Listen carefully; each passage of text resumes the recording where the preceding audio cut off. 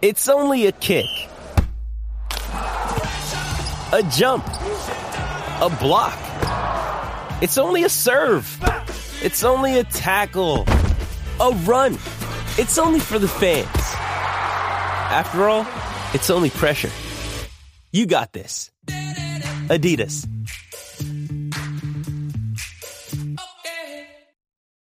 When you need mealtime inspiration, it's worth shopping Kroger, where you'll find over 30,000 mouth-watering choices that excite your inner foodie. And no matter what tasty choice you make, you'll enjoy our everyday low prices, plus extra ways to save, like digital coupons worth over $600 each week. You can also save up to $1 off per gallon at the pump with fuel points. More savings and more inspiring flavors make shopping Kroger worth it every time. Kroger, fresh for everyone. Fuel restrictions apply.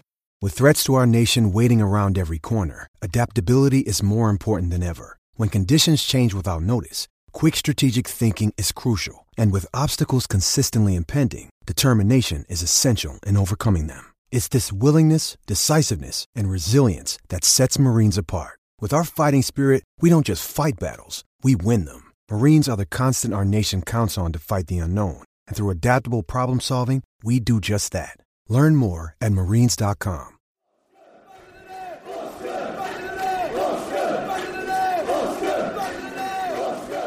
It is Callum Wilson. And he scores it! What a day for Callum Wilson! The first hat-trick of his career. Bournemouth lead by 4 goals to 2. 6 years ago, they were in the bottom tier. And now, surely, they have their first ever top-flight win.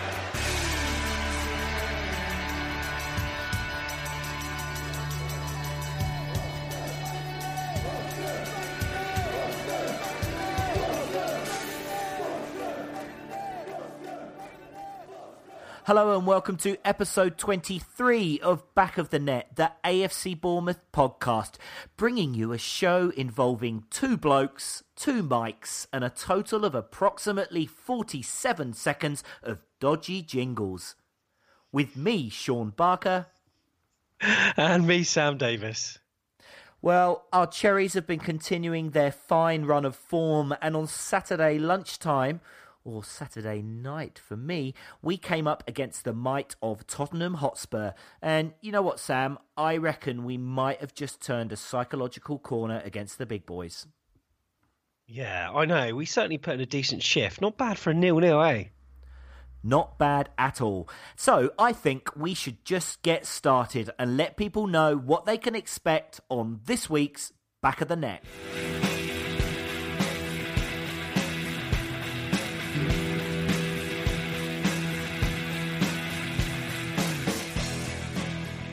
We'll be kicking off the show by crossing over to Rob Franck, who is going to be asking another Do You Remember of Cherry's players gone by. You'll be pleased to hear Michael is back this week and will be providing his in-depth review of the match this past weekend. And right after that, we'll get some thoughts from the fans as well as people in the media to see what they thought of the 0-0. I'll be fetching the latest news from Dean Court in Club News, and shortly after, as part of the online review, we'll be hearing from Cherries fan Jamie Williams, who is coming on the show to divulge his opinion about singing in the stands, because it has been quite a talking point. Yeah, quite an interesting topic, and I saw some conflicting views online about it. Quite an interesting debate, that. But anyhow, after that, as I said last week, I have been searching high and low for Franck Rolling, and I'll let you know where I'm at with finding the Frenchman. I'm really looking forward to hearing about that, because I've got no idea how far you've got on the search. I don't think it can be done. Then, in association with EA Sports, we'll be giving away a copy of FIFA 17 for the PS4.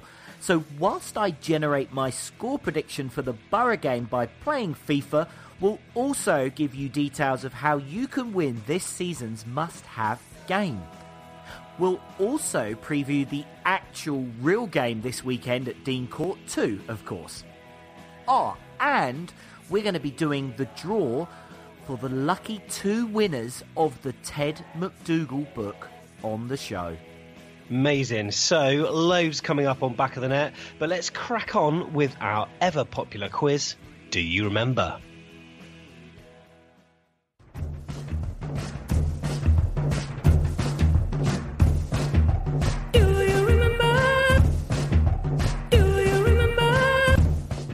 He was born on the 10th of November 1978. He started his career at Bohemians in the Republic of Ireland.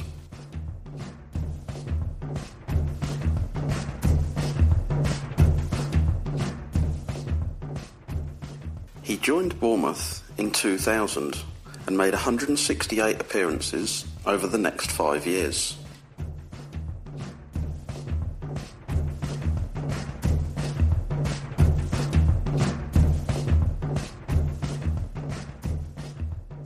A skillful player with an eye for goal, he was one of our better midfielders during our season that culminated in our playoff final victory at Cardiff.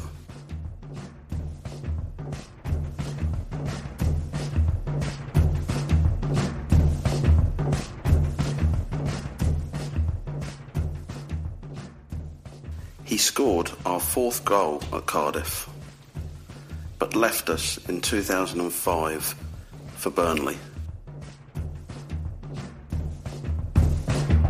Do you remember? Do you remember?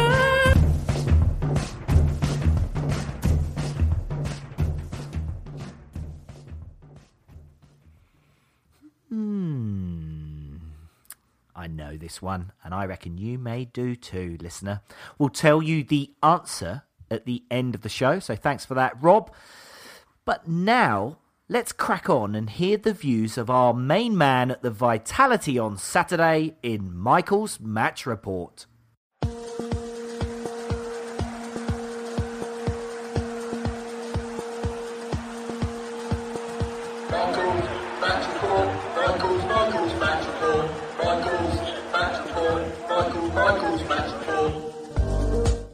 Last October's encounter with tip-top Tottenham Hotspur is best remembered by us Cherries fans for the Mike Botto impersonator from North London who hijacked the Dean Court tannoy to declare that it was men against boys out there in the closing minutes of a 5-1 reverse.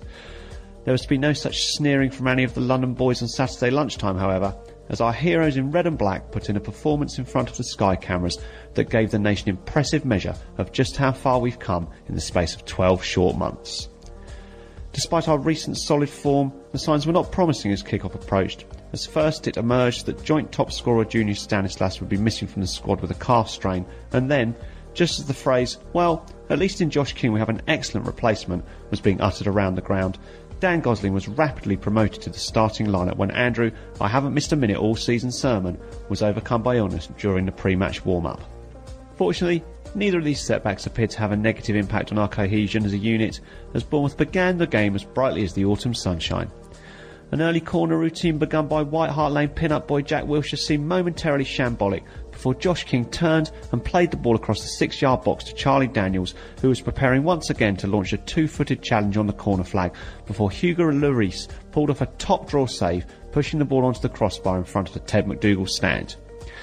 Our Cherries then matched the famed Spurs high-press, high-energy style for large parts of the first half, a state of affairs which incurred the displeasure of the away side to such an extent that they became the first team this season to pick up 4 bookings in the first half of a Premier League match, with Eric Lamella's card turning an extremely dark shade of yellow when he followed up a late challenge on Adam Smith with a cynical trip on Jack Wilshere.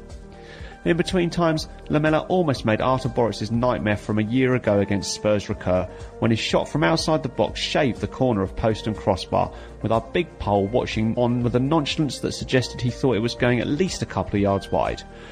Redemption was not long in coming for our number one, however, as he continued his outstanding form with an excellent save low to his left after Christian Eriksen's effort had been deflected towards the corner of the goal.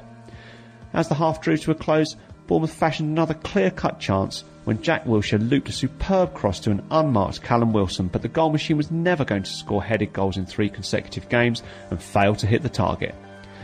Mauricio Pochettino's words of wisdom at half-time saw his side take control of the game for the opening 25 minutes of the second half, With the match being played almost entirely in our half of the pitch, it would have seemed only a matter of time before Spurs took the lead, were it not for superb defensive positioning and organisation from our entire 11, who reduced the time, space and options available to Tottenham to a minimum, and when all else failed, a series of wonderfully timed blocks from Francis and Cook and another tidy save by Boris from Dele Alli kept the sheet clean.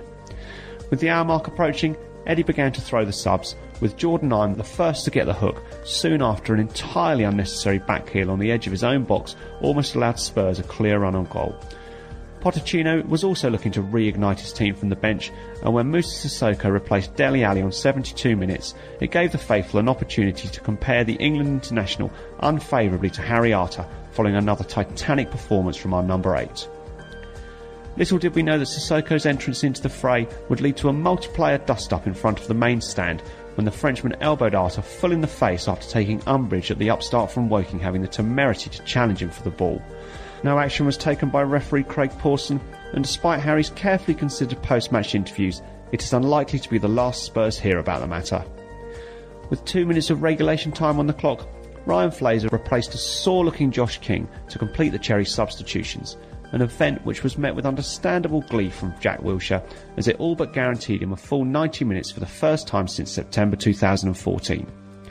There was to be no fairy tale ending for the England midfielder, however, as he did not get the opportunity to further endear himself to the away support by scoring a late winner when Max Grayle ignored his pleas for the ball as the pair of them headed towards Lloris's goal. Afobe then almost won it himself for the Cherries when he rose to head narrowly over the crossbar from a Simon Francis cross, which was preceded by a Mark Pugh-like turn from the defender which mesmerised the leaden-footed Vincent Janssen.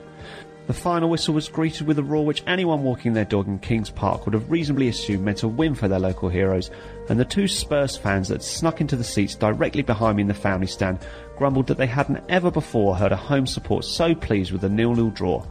I wasn't in the least bit tempted to contradict them, as they spoke nothing but the truth.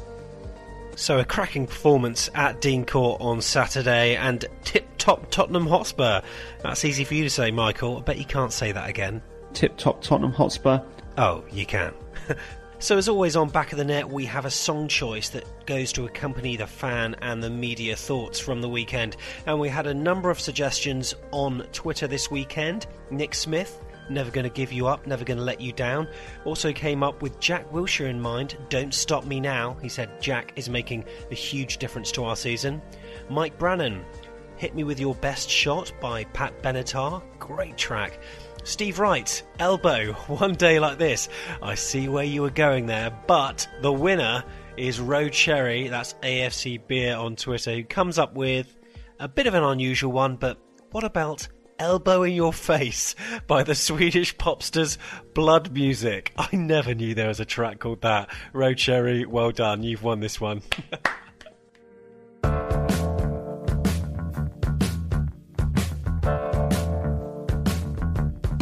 Bournemouth against Spurs, we've got to be the man of the match is Harry Arter for me. He was a key contributor in the middle of the park for Bournemouth. Only 50-50, maybe even to make the game today. But his work rate along with Wilshere in the middle of the park was fantastic. And he was definitely the man of the match.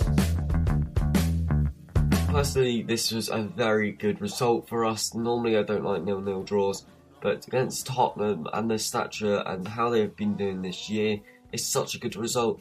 I feel like we brought a lot of character into this game. But looking at everything which went on, Tottenham should have gone down to 10 men, 110%. 2, maybe even 9 men if the referee. The first one was Eric Lamela. He did get an early booking, but then just before half time, Dan Gosling, he went for a 2-footed tackle. Reckless, didn't need to do it at all. Should have been red. Obviously, when there wasn't a goal, it was 0-0, but if you watched it on Sky, and if you were at the game, it was such a good game, and the atmosphere was amazing from both sets of fans. Elbow in your face.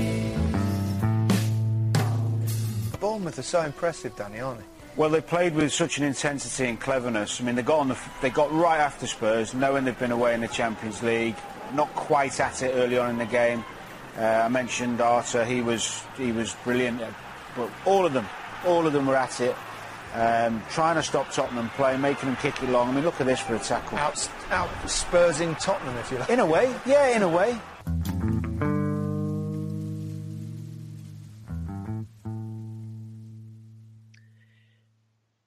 So thank you to Cherries fans Matt and Dan, and also you heard from Alan McAnally from Sky and Danny Murphy's opinion on BBC's Match of the Day. And some good song suggestions there, and I've just got to call out Nick Smith for his song for Dan Gosling with Rick Astley, Never Gonna Give You Up. I can't believe we missed the opportunity, Sam, to Rick roll during the show. All the kids will know what Rick roll means. Look it up online if you don't. But in the end, what a perfect song suggestion. Elbow in your face. A beautiful song. So thanks for suggesting that. I'm going to listen to the rest of that album. But what a perfect song. Yeah, absolutely. Love the chorus. So where should we start? The team lineup? Yeah, I think that's best. So obviously Stanislas was out with a calf strain, and I didn't realise that at the time, but it was kind of announced in the afternoon. And yeah, apart from that, it was unchanged. But then during the warm-up, Andrew Sermon felt a bit ill. And according to Eddie Howe in the post-match interview, he just said he felt a bit lethargic and not right. So that's when Dan Gosling stepped in. So we had two replacements. Of course, King was for Stanislas. What were your opinions of those changes, Sean? Yeah, so I think firstly, Andrew Sermon, I mean, it was going to take something spectacular for Sermon not to get picked in a team because, I mean, talk about Mr. Consistent. Every single minute of every Premier League game, Andrew Sermon has been out on that park. So, and there have been some talk from some people, including yourself, Sam, at one point, saying maybe he should be left out. So it was sad because I've loved that run and I think he is a really important part of the team. But I must admit, it was also a part of me which was like, okay, this is interesting. Let's see if the guys can step up. And to be fair to Dan Gosling, and I know Eddie Howe spoke after to say he's a big Gosling fan, and I think he did really well. I think he slotted in really well and looked confident, and I think our whole midfield played very well. With Stanislas not playing, do you think we missed him? It's strange because he does give us something, but I didn't think we did. I think, Josh King and Jordan Ibe playing on the two wings excited me so much. Someone actually suggested last week that I think it was maybe Ross. Was it Ross from Florida? Yeah, it was. He said, if you're playing against maybe a more powerful, right back or left back or whatever, depending on who's playing on which flank, Josh King could be maybe a better, proposition than maybe Junior Stanislas, because we were comparing, of course, Jordan Ibe and Josh King last week. But I thought, yeah, Josh King into for Stanislas, not bad at all. And he's really reliable, Josh King, and he does also provide a goal threat. He's got such sort of power on the ball. But I thought all the five midfielders worked really well together in what was, very much a different lineup. Yeah, I agree. And the fact that it was kind of last minute, I guess a good example of how well drilled I think our whole squad is the chance for Charlie Daniels with that corner. So, originally you're planning on Stanislas playing and you're planning on Sermon playing. Yet when that corner technique comes in, it's King that does the step over and kind of pushes the defender out of the way. It's Gosling that's made the near post run. Quick look up with his head. And you can see it's a set plan because it's not until Gosling gets the ball that it's Cook and Daniels then make their push from the penalty spot. Gosling squares it. Daniels, probably, if he gets a bit more on it, it's probably a goal, but credit to Lloris for a great save up into the crossbar. But for me, that was a really great early example of whoever comes in just is ready to take on and, take over. And that was pleasing. And I guess, yeah, when you talk about the midfield, obviously we need to talk about number 8, Harry Arter. Just I don't know. For me, he's just going to an even higher level of performance than I think he was before. I mean, you've got Dele Alli, is opposite number kind of in the midfield position for Spurs, and as the crowd were calling, Ali was just a poor Harry Arter, I think they were singing. Yeah, he had a really good game, and his blocks and his challenges that he was making were incredible. But just the high pressing of the midfield in general. I mean, Harry Arter and Jordan Ibe were orchestrating that. They picked this out on Match of the Day as well. Whenever the Spurs defence had the ball, the midfield were pushing right up, not giving them much chance at all. And all of that was epitomised when Harry Arter crunched in with a challenge, won the ball fair and square. Can't quite remember who it was, but he didn't give him much time at all. And I just thought, this is really good. It inspired the fans. And Dan Gosling as well. He is he's like the ultimate man-to-man marker. He completely sort of follows his opposition all the time. It just doesn't let them go whatsoever. Harry Arter, of course, got involved in a few scrapes, Sean. A lot of Spurs fans have been saying that he went in on Victor Wanyama not very well. He won the ball, but his studs were up, and Wanyama was obviously not very happy. But then obviously there was that incident with Sissoko, and what did it look like when you saw that on the TV? Straight away were you thinking, right, you should be off? Yeah, as bad as it looked in slow-mo. And as we always used to make jokes about the main stand, and sorry, no disrespect to those that sit in the main stand, but every now and then you see the main stand erupt, and you could tell immediately people in the main stand there up on the feet. It was, they haven't been that outraged since the Costa soup went up by 20 pence. They were on their feet saying this is disgraceful, which makes you go, oh yeah, even the guys that were close up, they knew something was happening. And in the replay, it's even worse. I don't know. He says afterwards, he told Harry that it was an accident. But I think only in that it was an accident that he thought Harry Arter was a bit bigger and he was trying to elbow him out the way in the chest and obviously clonked him square on the face. But he's actually been retrospectively banned, hasn't he, after it's been picked up by the FA?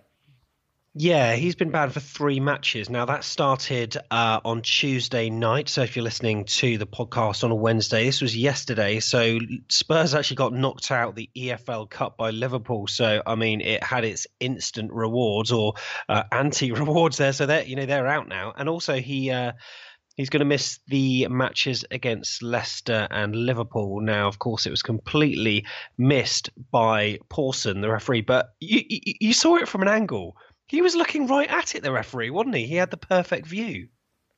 Yeah, he did. And Phil Neville on BN Sports, which is the coverage I watch, he said the referee bottled it.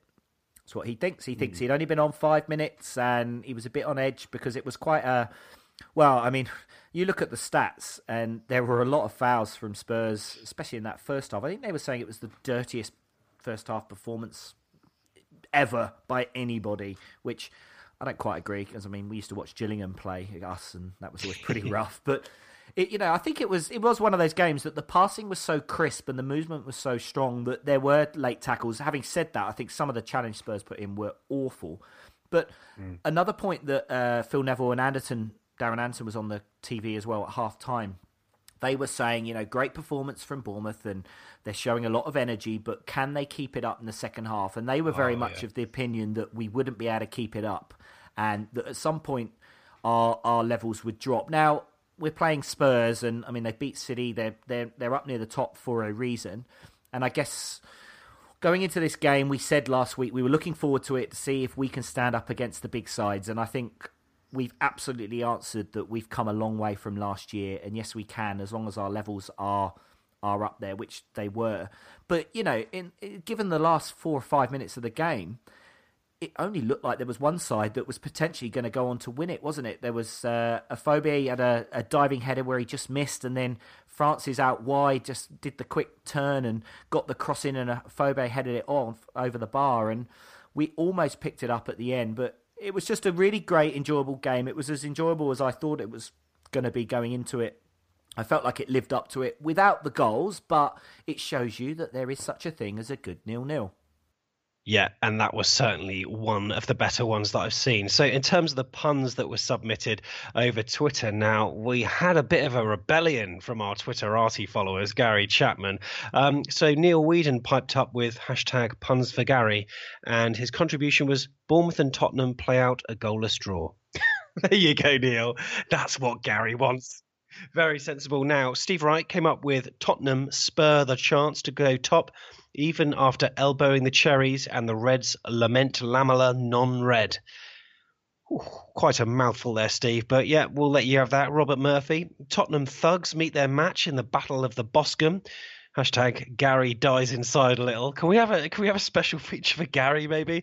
And Steve Phillips, not so hot Spurs fire a blank as the Cherries cook up another solid defensive display. Yeah, that's not too bad, Steve. Well, it seems like everyone's taking a break from the puns, including Mr. Barker over here as he jogs over for the latest AFC Bournemouth club news.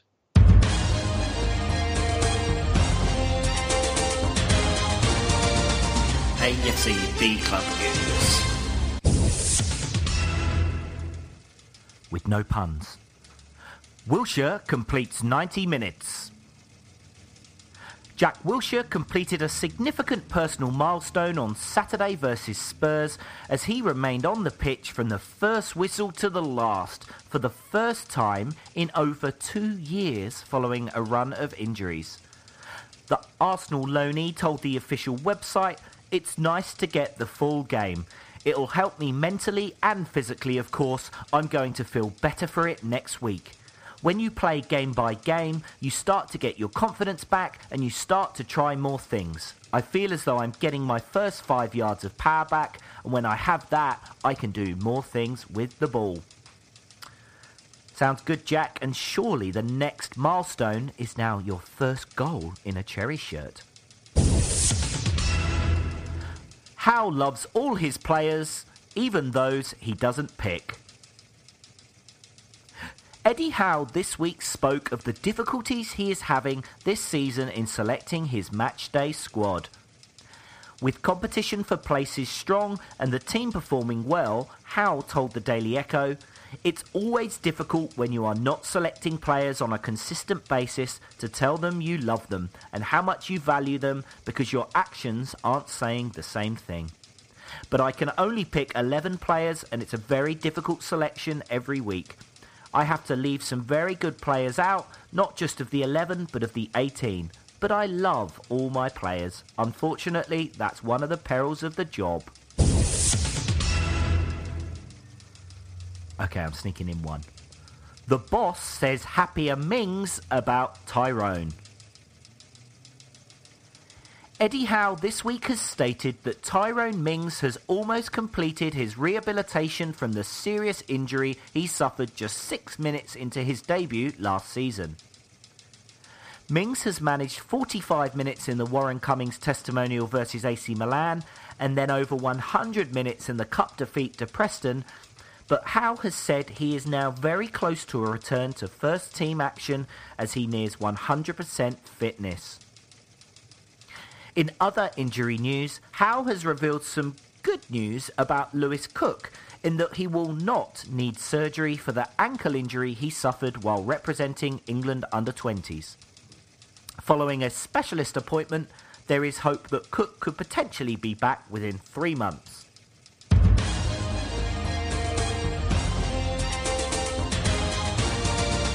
AFC B Club News.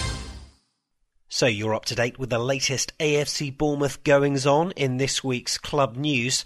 Now on Back of the Net, it's time for our online review. And this week it's going to be slightly different because usually we regurgitate tweets, Facebook messages and forum posts. But this week they pretty much reflect what Sean and I have already said, what Michael said in his match report, and also what the fans have said, so we don't want to repeat ourselves too much. But there was a Twitter post that caused a bit of outrage that was posted on Sunday, where Jamie Williams, a passionate AFC Bournemouth supporter, said, "Some of our fans need to have a look at themselves in respect of getting behind the team. Far too many are passive."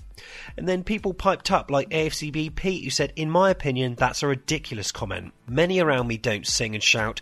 It's their choice. They're no less a fan." And the exchanges went on long into the evening and spilled over into Monday and even yesterday as well. But we thought we'd get Jamie to come on the show to clarify his point, because it's clear that we're all singing from the same song sheet, but some of them want it to be sung more than others. So that tweet that he originally wrote was actually a retweet where Antonio Conte was saying how the fans make a difference. So we'll let Jamie take up the story. To set the scene, Chelsea had beat Manchester United 4-0, but in game, Antonio Conte was motioning his arms to encourage the fans to get behind the team and make noise, sing some chants. And he did that, and he said in the interview afterwards, he did it because all he could hear was the Manchester United fans, and credit to them, they were singing their hearts out even though they were 4-0 down. But anyway, I thought it was relevant to our home fans, and the fact that where I sit especially, and I can see it in other stands as well, but many people sit in silence and don't really feel confident enough or don't want to join in with songs and create an atmosphere. They just sit as if they're watching a snooker match, and I don't think football should ever be like that. I feel strongly about how an atmosphere created by the fans singing chants, and let's be fair, that's what chants are designed for, so you can get behind your team and just really try and influence the result as much as you can. And if I was to read a quote from Saturday's Matchday programme, Simon Francis said, "I've always said that your away support has been the best I've ever known at any club I've played for, but of late, I've also felt you have created a superb atmosphere at home. On behalf of the players, we certainly appreciate it, and the noise has helped us to earn some important victories at home." And that just backs up my point that far more important people than me, even Eddie Howe and Jeff Mostyn, I think he said something like, enjoy the game and as always, make the difference.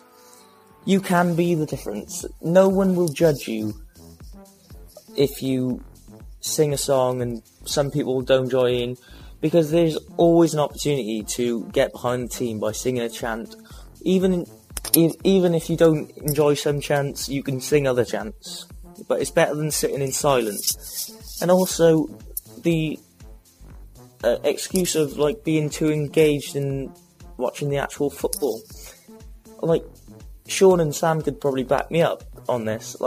I talk about tactics and message them about various different things, how our wingers come inside, play in the half spaces, how you can clearly see we have a positional play system where the pitch is split up into grids to stop players being on the same vertical and horizontal lines as other players on the pitch, and how that structure helps us with counter-pressing the opposition to win the ball back quicker.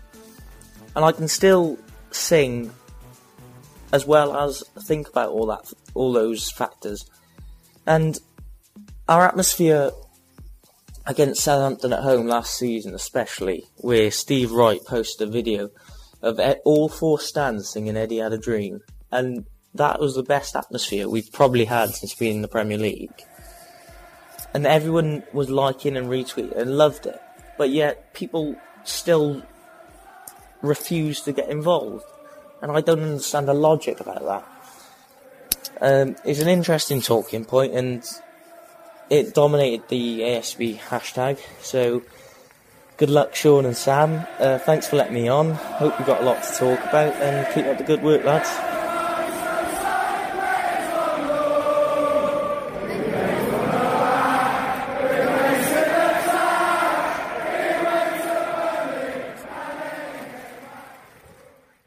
So a very succinct and heartfelt piece there from Jamie Williams. And one thing you do tend to realise after you see and hear things like that is that these people on Twitter, they are actual people, and they're not just usernames. So you do sort of begin to understand sort of where they're coming from. And I think it was a very impassioned plea by Jamie Williams. So there was a lot of debating, some of which turned a little bit sour over Twitter, but you kind of hear where he's coming from.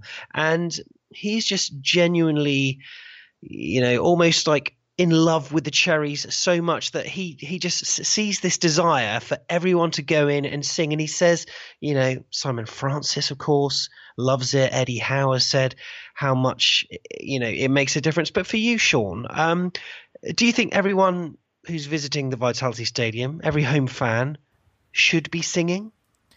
I think, Like for me, there's just it's just the realities of going to football is that some people will sing and some people won't. You know, I would contest there are very few grounds in the world that have the full stadium singing, you know?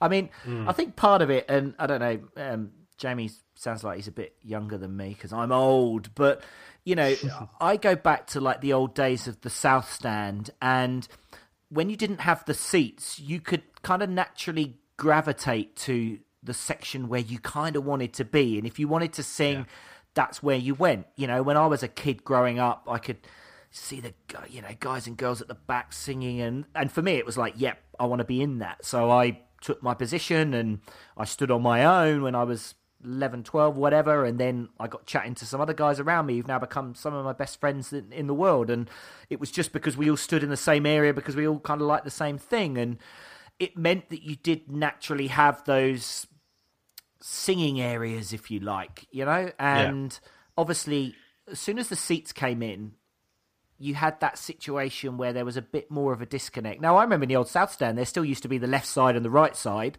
and we used to be on the right side, and we'd sing songs at the left side, and they'd sing songs back. And I know that happens in the North Stand, but when me and you, Sam, went and we sat like in, I don't know, it was like row B, seat 1 and 2, wasn't it, in the North Stand? We were right in that bottom right corner. And there were a few people round there that wanted to sing, but when there's just two of you, it doesn't resonate. And it's not that you stop singing, it's just it doesn't have that same effect. So, you know, I remember when my old man, Jeff, he was the announcer pre-Mike Botto, and he actually used to bring the mic up into the terrace, and he'd hand the mic over during Red Army to different people, and it was a bit of a risk over what they said, but hey, you know, there was only 2,000 people maybe there, so it probably didn't matter. It wasn't the days of Sky Sports and relevant with Mike Botto and the Mike incident with Spurs, which wasn't Mike Botto. Let's just be clear about that.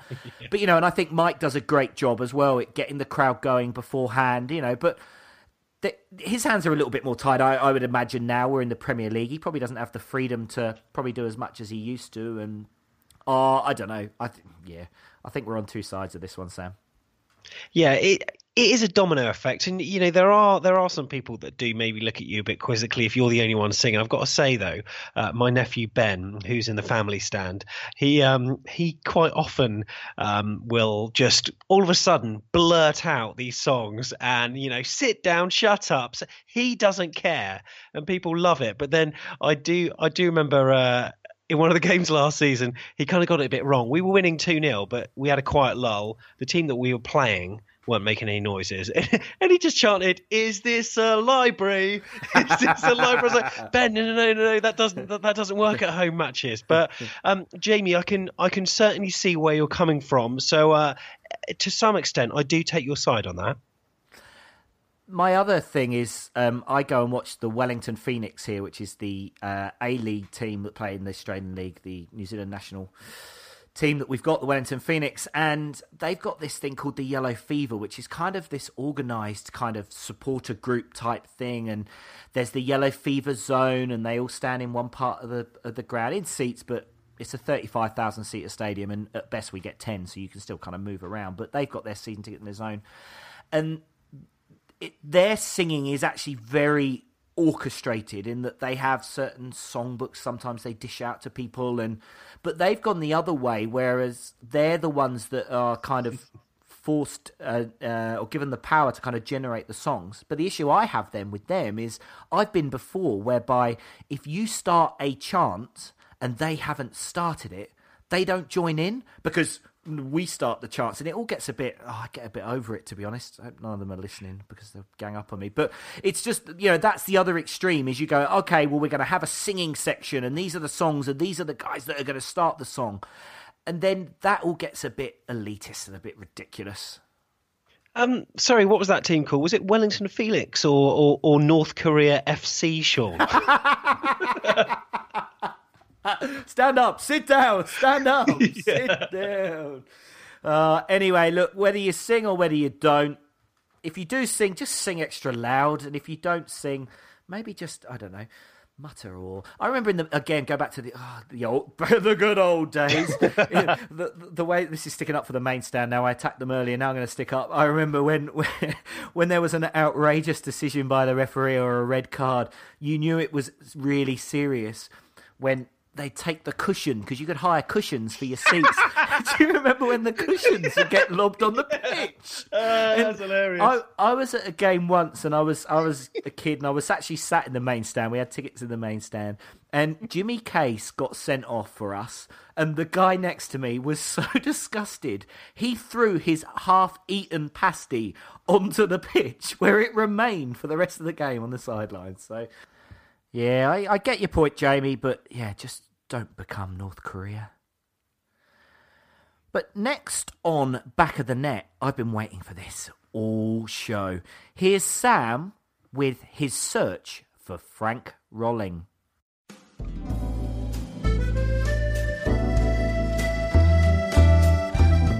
Now, you'll have probably heard on last week's podcast that we were talking about Franck Rolling, and this conversation stemmed from Rob Frank's Do You Remember, where he made a Gallic five-a-side team. Franck Rolling, of course, was one of them, and we joked on the podcast about Franck Rolling, and I said, look, I'm going to make it my personal challenge that I am going to find Frank and get a soundbite from him in the next 7 days, and I really want Sean to be proud of me, so I'm going to look for Franck Rolling, and I'm going to chart my progress on this feature here about trying to find the man. Now, let's just start with Google.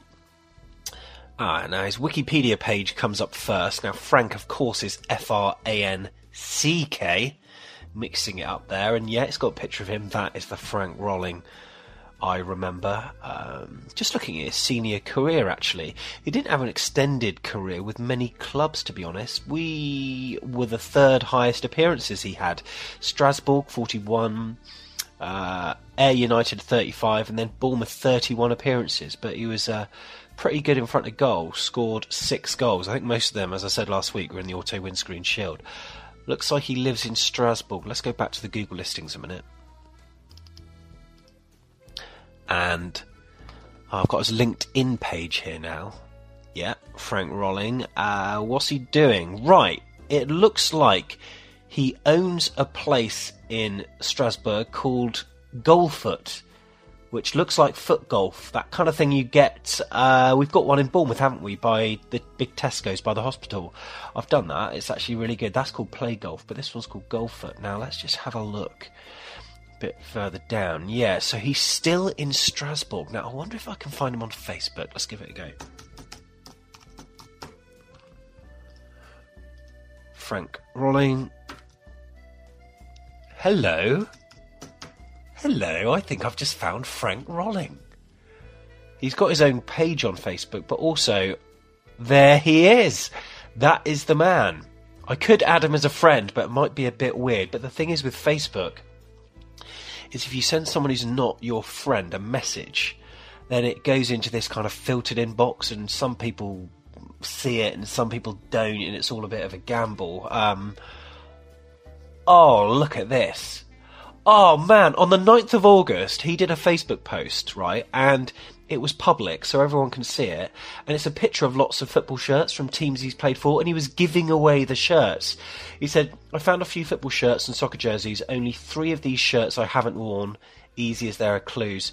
Whoever finds the clubs and years of every swimsuit I'll offer him, a bit sexist, one of my shirts. Let's play. And there's a number of shirts. Well, yeah, they are very obvious, actually, because there's a Cantona shirt there.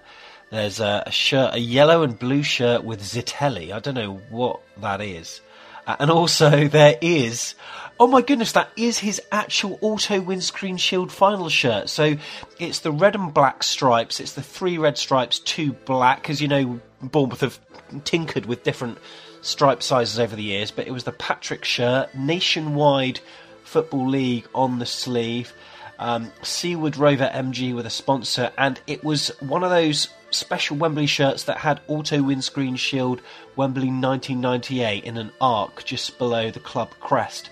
Wow, I had one of those shirts as well, one of those limited edition. I think there was 500 made of them, but It seems like he's giving it away. How annoying. Oh, man.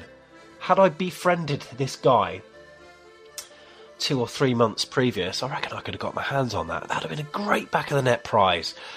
Oh, superb. But yeah, that is definitely Frank Rolling. Now, the post was made in Germany. I'm not a stalker, honest. Right. Let's just go for it and send him a message here. What do I even say? Hi, Frank. I'm an AFC Bournemouth fan, and I present a weekly Cherries podcast. I was wondering if we could get a 10-second soundbite from you, introducing yourself. Okay, screw it. Send. It's gone. I'm awaiting those 2 ticks. If he reads this, that'll be brilliant. Now, I've got, 5 days to go until the next podcast. If he doesn't come through on that, I'm going to need to go an alternative route. But I will get this soundbite. I will. Okay, Sam, so those 5 days have been and gone. Where's the soundbite from Frank Rolling? Okay. Are we going to have a drum roll or anything like that? Come on. I haven't got it yet. But it's okay though, Sean, because the Facebook thing has gone to 2 ticks. And, well... No, that's even worse. That means that he's read it and then he's just chosen to ignore it. It could be, but I'm thinking, he's a busy man. He's obviously got things to do. Like, what I'm going to do is, you'll find out next week because my search continues. Okay, stay tuned next week, folks, for more Search for Frank.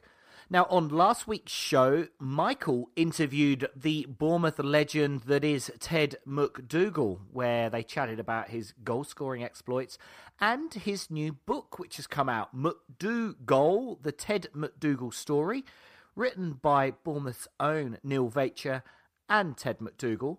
And thanks to Pitch Publishing, we have 2 copies of the book to give away.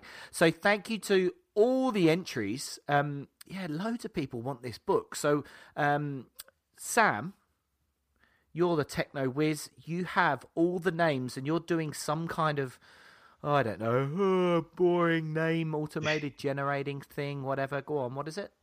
The machine we're using today is Guinevere, and I can tell you that. Let's do the first one. Okay, the first winner, Tim Hancock from Fareham. Tim, well done, you've won. And let's now do the next. Anthony Pins, who is in London. Congratulations to you too. You both have won a copy of Ted McDougall. Well done. Wow, congratulations, and thanks to everyone who entered, and thanks to Pitch Publishing, who have bought us the book and gave us those copies to give away. If you weren't one of the lucky 2 winners, then you can purchase the book through various different ways. You can go into the club shop at the stadium and purchase it, or you can buy it on the AFCB Superstore online, or you can get it on Amazon. So the cost of the actual book is £18.99 shiny pennies, or there's a Kindle version to be downloaded through Amazon. So yeah, a really good read. Some really great stories about Ted's whole career, but obviously there's a good chunk there all about our cherries. So good fun. And later on in the show, but not that far away, we've got another competition. Hi, I'm Jimmy Glass, and this is Back of the Net.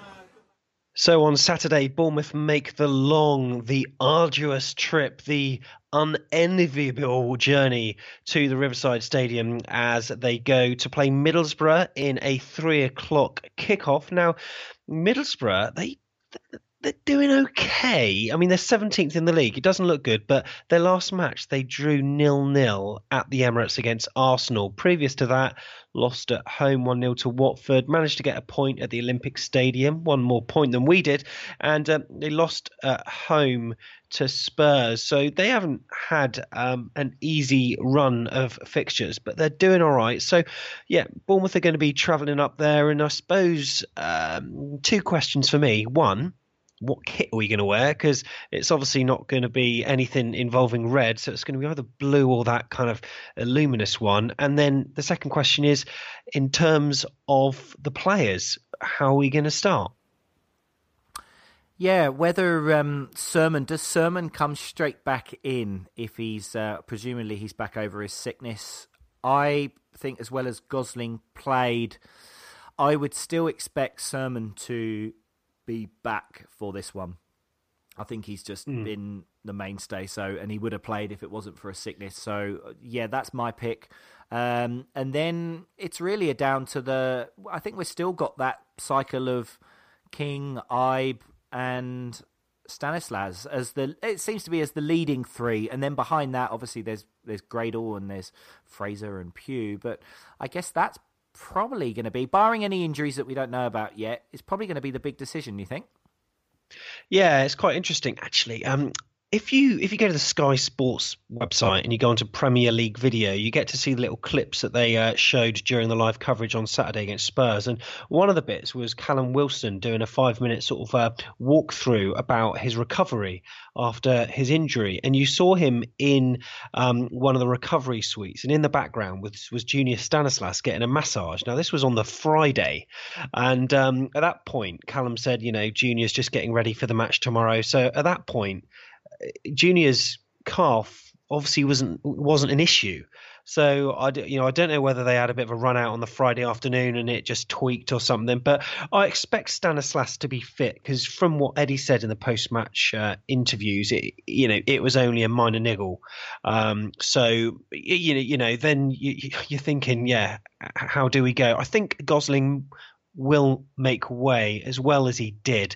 Sermon is just that kind of pivot in the middle, the linchpin that links everything together. And Gosling, yeah, he had a great performance, but what an excellent person to bring on. Stanislas and King.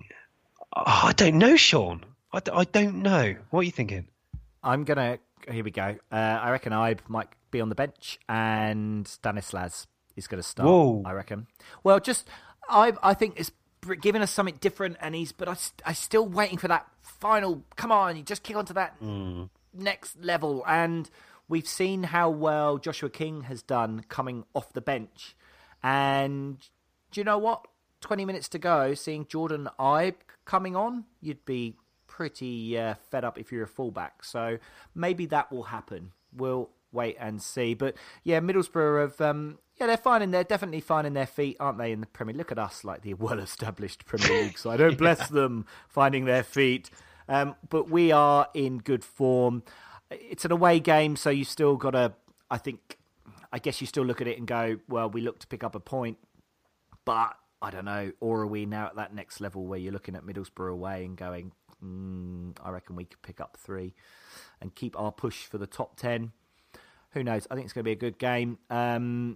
Prediction-wise, Sammy, so go on, do yours first.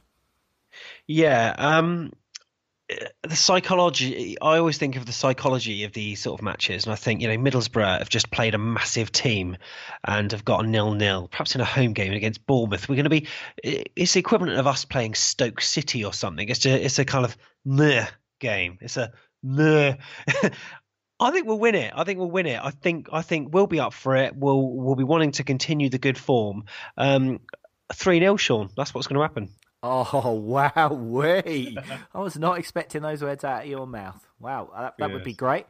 Now, my prediction is based on the EA Sports game FIFA 17 on the PlayStation 4. So I played as Bournemouth away. I did opt for the blue kit because that's my personal fave of the two away kits. So we were away at Middlesbrough. And first half, Middlesbrough took the lead. Gaston Ramirez poked it in the bottom corner past Boric. Bit of a shock. Felt like I was doing okay in the game. Had some half chances. Second half, though, wow. Joshua King with an absolute thunder bastard, as they call them. He cuts in, miles out, hammers it off the roof of the bar, and then Harry Arter pops up with the winner. His status just goes higher and higher, and a great celebration as he ran and stood on the advertising boards to salute. Looked like the home fans, actually, which, is great to see, and fingers crossed, that's what we see on Saturday. Now, if you love computer games like I do and can watch them for hours as well as play them, then head to afcbpodcast.com, and there's a videos page, and there's a little 2-minute video, which is the highlights of that preview game I've just played, if you're that way inclined. That's my prediction, thanks to EA Sports. Now, maybe you would like to join in by playing the next game each and every week. And if you have a PlayStation 4, then you could join me and maybe play me online. I know I've had a couple of offers from some people to play online. I'm not hiding. I'm just getting ready for the big game. But this is another giveaway for Back of the Net. Thanks to EA Sports, we do have a copy of FIFA 17 for the PlayStation 4, and if you would like to be in to win, you just need to head to our social media platforms, whether it is our Facebook page, facebook.com/AFCB podcast, or on Twitter, twitter.com/AFCB podcast. Give us a follow or a like, depending on which one you're going to choose, and then we are going to post a competition image. And you just need to, if you're on Twitter, retweet it. And if you're on Facebook, you just need to comment on the picture. That's all you need to do. And then you are in the draw. So you need to follow or like us and then comment or retweet, whether you're on Facebook or Twitter. And you will be in to win a copy of FIFA 17 for the PlayStation 4, thanks to EA Sports. Hi, I'm Michael Botto, and you're listening to Sean and Sam making some noise for the boys on Back of the Net. Oh, this show's like Funhouse. There's a whole lot of fun and prizes to be won. But now, do you remember? We've remembered it this time, and I think I got the answer, Sean. Did you?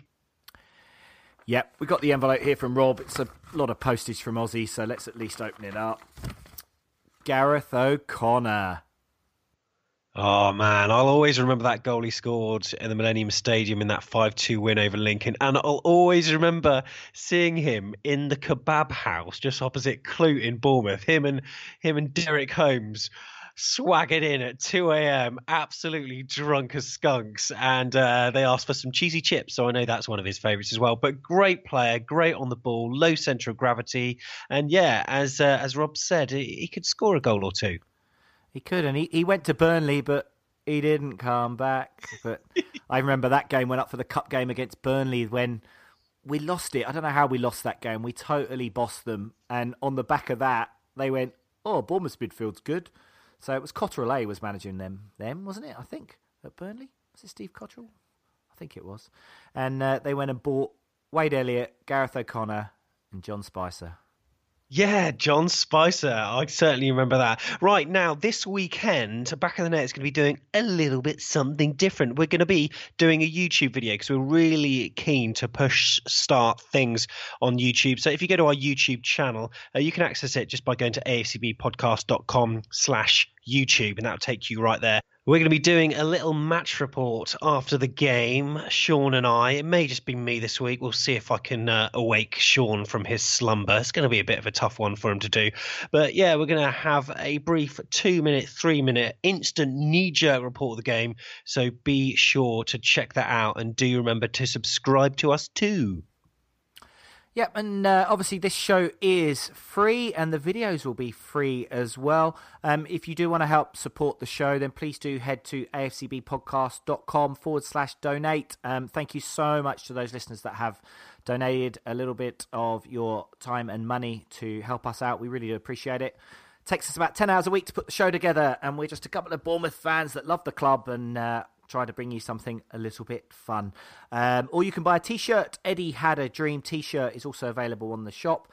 Or you can just listen and like it or not. You know, if you do like it, keep listening. And thank you so much to all those people that have given us some good support about the show. And Sean, you got some info about next week's show, haven't you? I do. Now, we were hoping to bring it to you this week, but the internet team, our web department, have been a bit busy, Sam. So it's going to be next week. We have Gareth Davies is going to be on the show. He's our AFC Bournemouth shirt expert, and we're going to be bringing you the poll that could decide on the next retro AFCB Bournemouth shirt to be printed and sold in the club shop, which is very, very exciting. So that is coming up next week on the show just for you. When you said who was going to be bringing in the poll, I thought it was going to be sort of Artur Boric on a trolley, but hey, who knows? Anyway, thank you very much for listening, guys. This has been Back of the Net, the AFC Bournemouth podcast.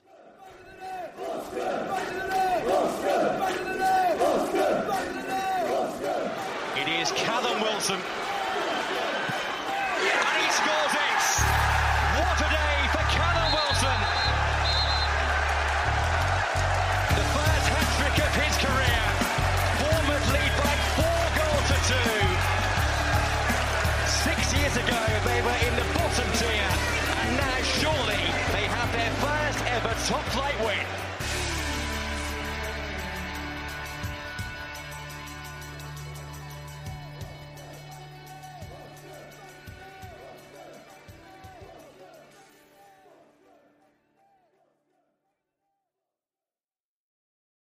Sports Social Podcast Network. It is Ryan here, and I have a question for you. What do you do when you win? Like, are you a fist pumper, a woo-hooer, a hand clapper, a high-fiver? I kind of like the high-five, but if you want to hone in on those winning moves, check out Chumba Casino. At ChumbaCasino.com, choose from hundreds of social casino-style games for your chance to redeem serious cash prizes. There are new game releases weekly, plus free daily bonuses, so don't wait. Start having the most fun ever at ChumbaCasino.com. No purchase necessary. VGW Group. Void where prohibited by law. See terms and conditions. 18+.